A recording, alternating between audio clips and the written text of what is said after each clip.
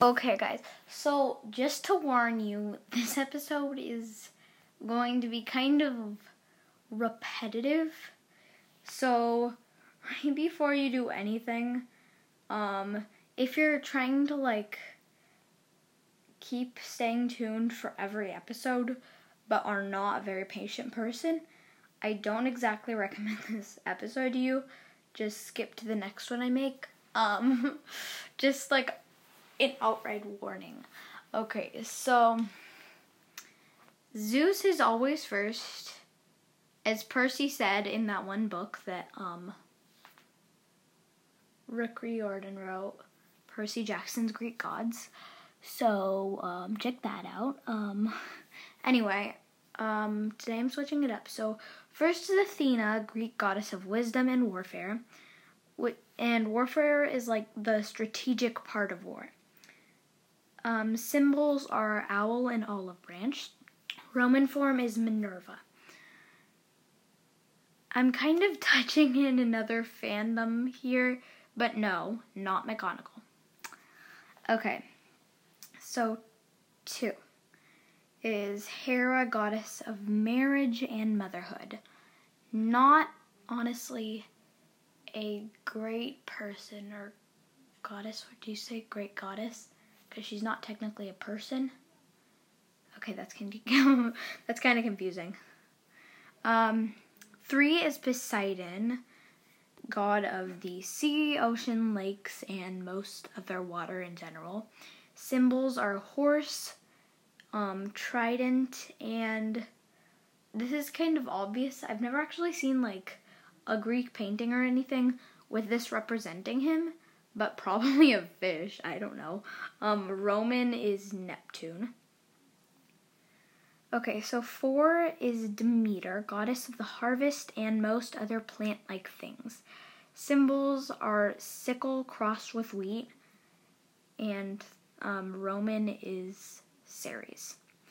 So 5 is Ares, the god of war and war. Lots of war. Blood, fights, you name it. Not warfare, that's Athena. Symbols are wild boar, weapons, and Roman is Mars. 6 is Apollo, god of the sun, music, healing, poetry, and prophecy. The symbol is the sun. Roman is the same thing. Apollo doesn't change much when he turns Roman. It's still called Apollo. 7 is Artemis, Apollo's twin, goddess of the moon, the hunt, and protector of animals.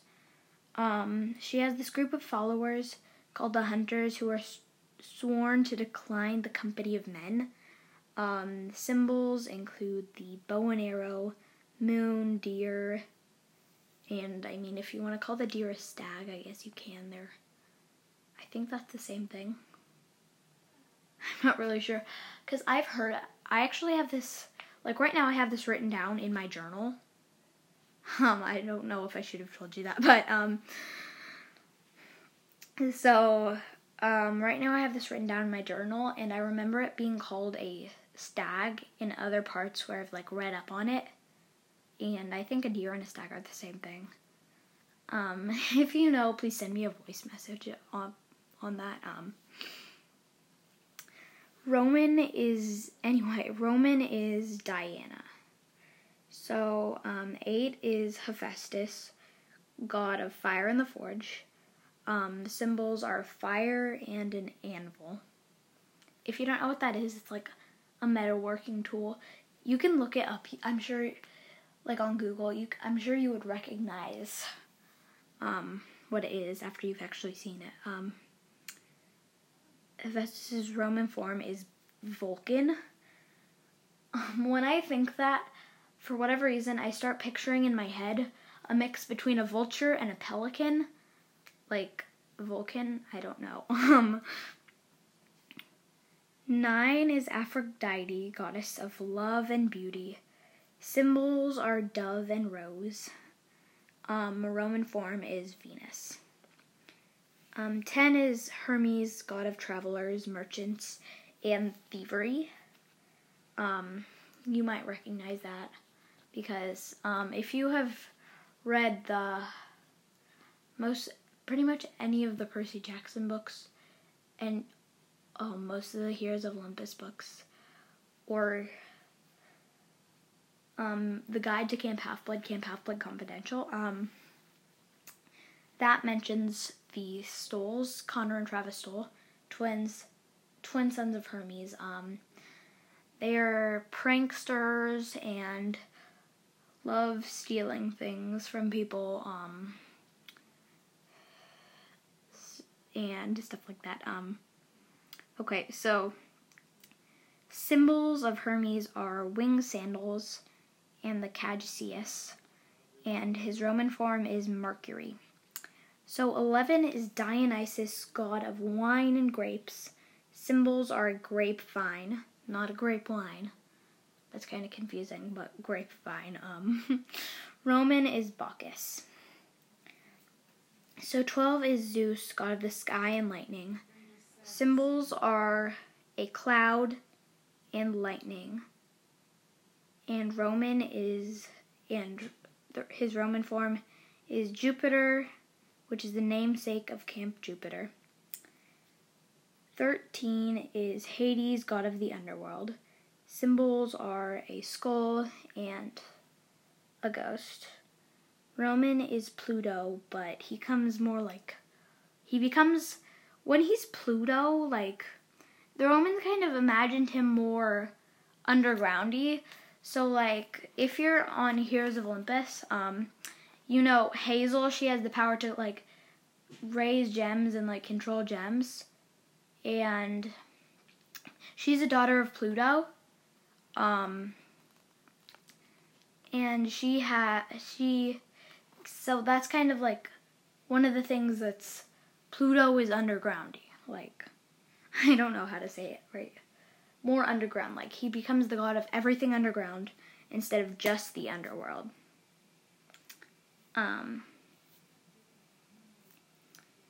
Mainly, like, precious gems underground. Well, I'm saying a lot on him right now, but mainly, like, precious gems underground. Not, like, dirt or anything. I would be surprised if Hazel could control dirt. That'll be funny. So, I was thinking, like, while I was preparing for this episode, I was thinking how, like, I didn't talk about all of the gods because that would take me so long. So I was thinking, like, if you have ever bought the school yearbook, there will be the pictures of most of the people in there, but it will say not pictured at the very end of each, like, grade, and it will say all these names of people who maybe were not there on picture day. So I'm doing a similar thing to that. So this is a, like, not mentioned section.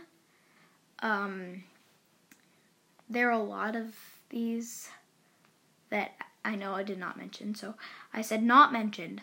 Nike, Hecate, Hypnos, Tyche, Hebe, Iris, Nemesis, and more that would probably take me about an hour to name. Probably an hour or more, because, I mean, if you look it up, there's a god or a goddess of, like, pretty much anything that you can think of. Like, when I say that, I mean, like, logical things. I do not think there is a god of carpeting businesses or something. I don't think there is a god of hand lotion. Like, I mean, you could look it up if you're hopeful, but I highly doubt it. Like, very, very, very highly doubt it. There is also another goddess that oh my gosh, I cannot pronounce the name of this correctly. So, oh my god. I think it's pronounced Kimopolea. She's a daughter of Poseidon, goddess of like violent sea storms. I know Jason and you would think Percy, but I don't actually think it was Percy. It was Jason and somebody who met her, and like Jason told her that as long as she let them go, because she had captured them, as long as she let them go, Jason would make sure that she is represented somehow at one of the camps. So whether it's Camp Jupiter or Camp Half-Blood, she would get represented somehow. Oh geez, I don't know how to pronounce that. Kimopolea.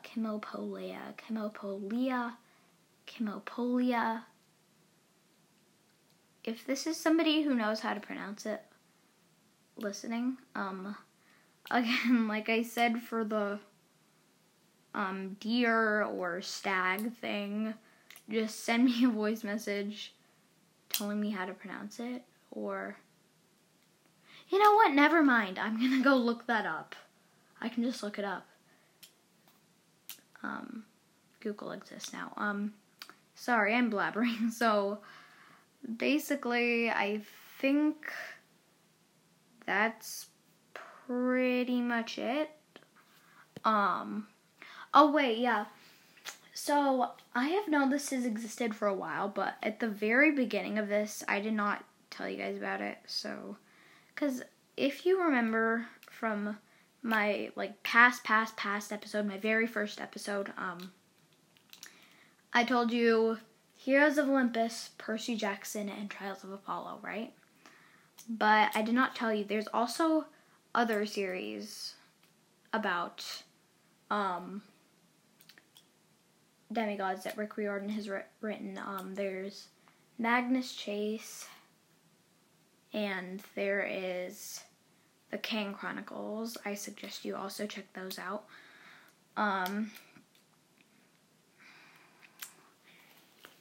So basically, yeah, there's also Rick Riordan has his own like publishing company called Rick Riordan Presents, and there are a lot of, I don't think they're written by him, but there are a lot of books in there that have like similar bases and ideas to some of the series that he has written already.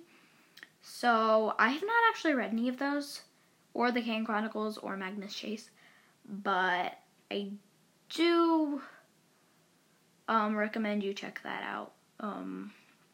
Any of those. Like, if you have a friend who has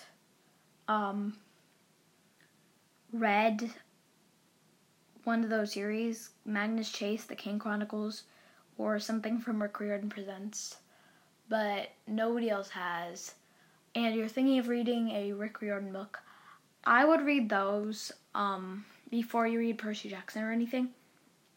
But if you meet someone like me, if this is any of my friends from school listening, then I suggest you read Percy Jackson or Heroes of Olympus, or whichever your friend is reading, because sometimes it's kind of weird if you've read one series and it's so your favorite and you're obsessed with it, but your friend has read another series by the same person and they're super obsessed with that. So you're always like talking about your fandoms and fangirling all over the place. But nobody will understand what you're talking about. So if you can have a friend who is in the same fandom as you, then do have a friend that is in the same fandom as you.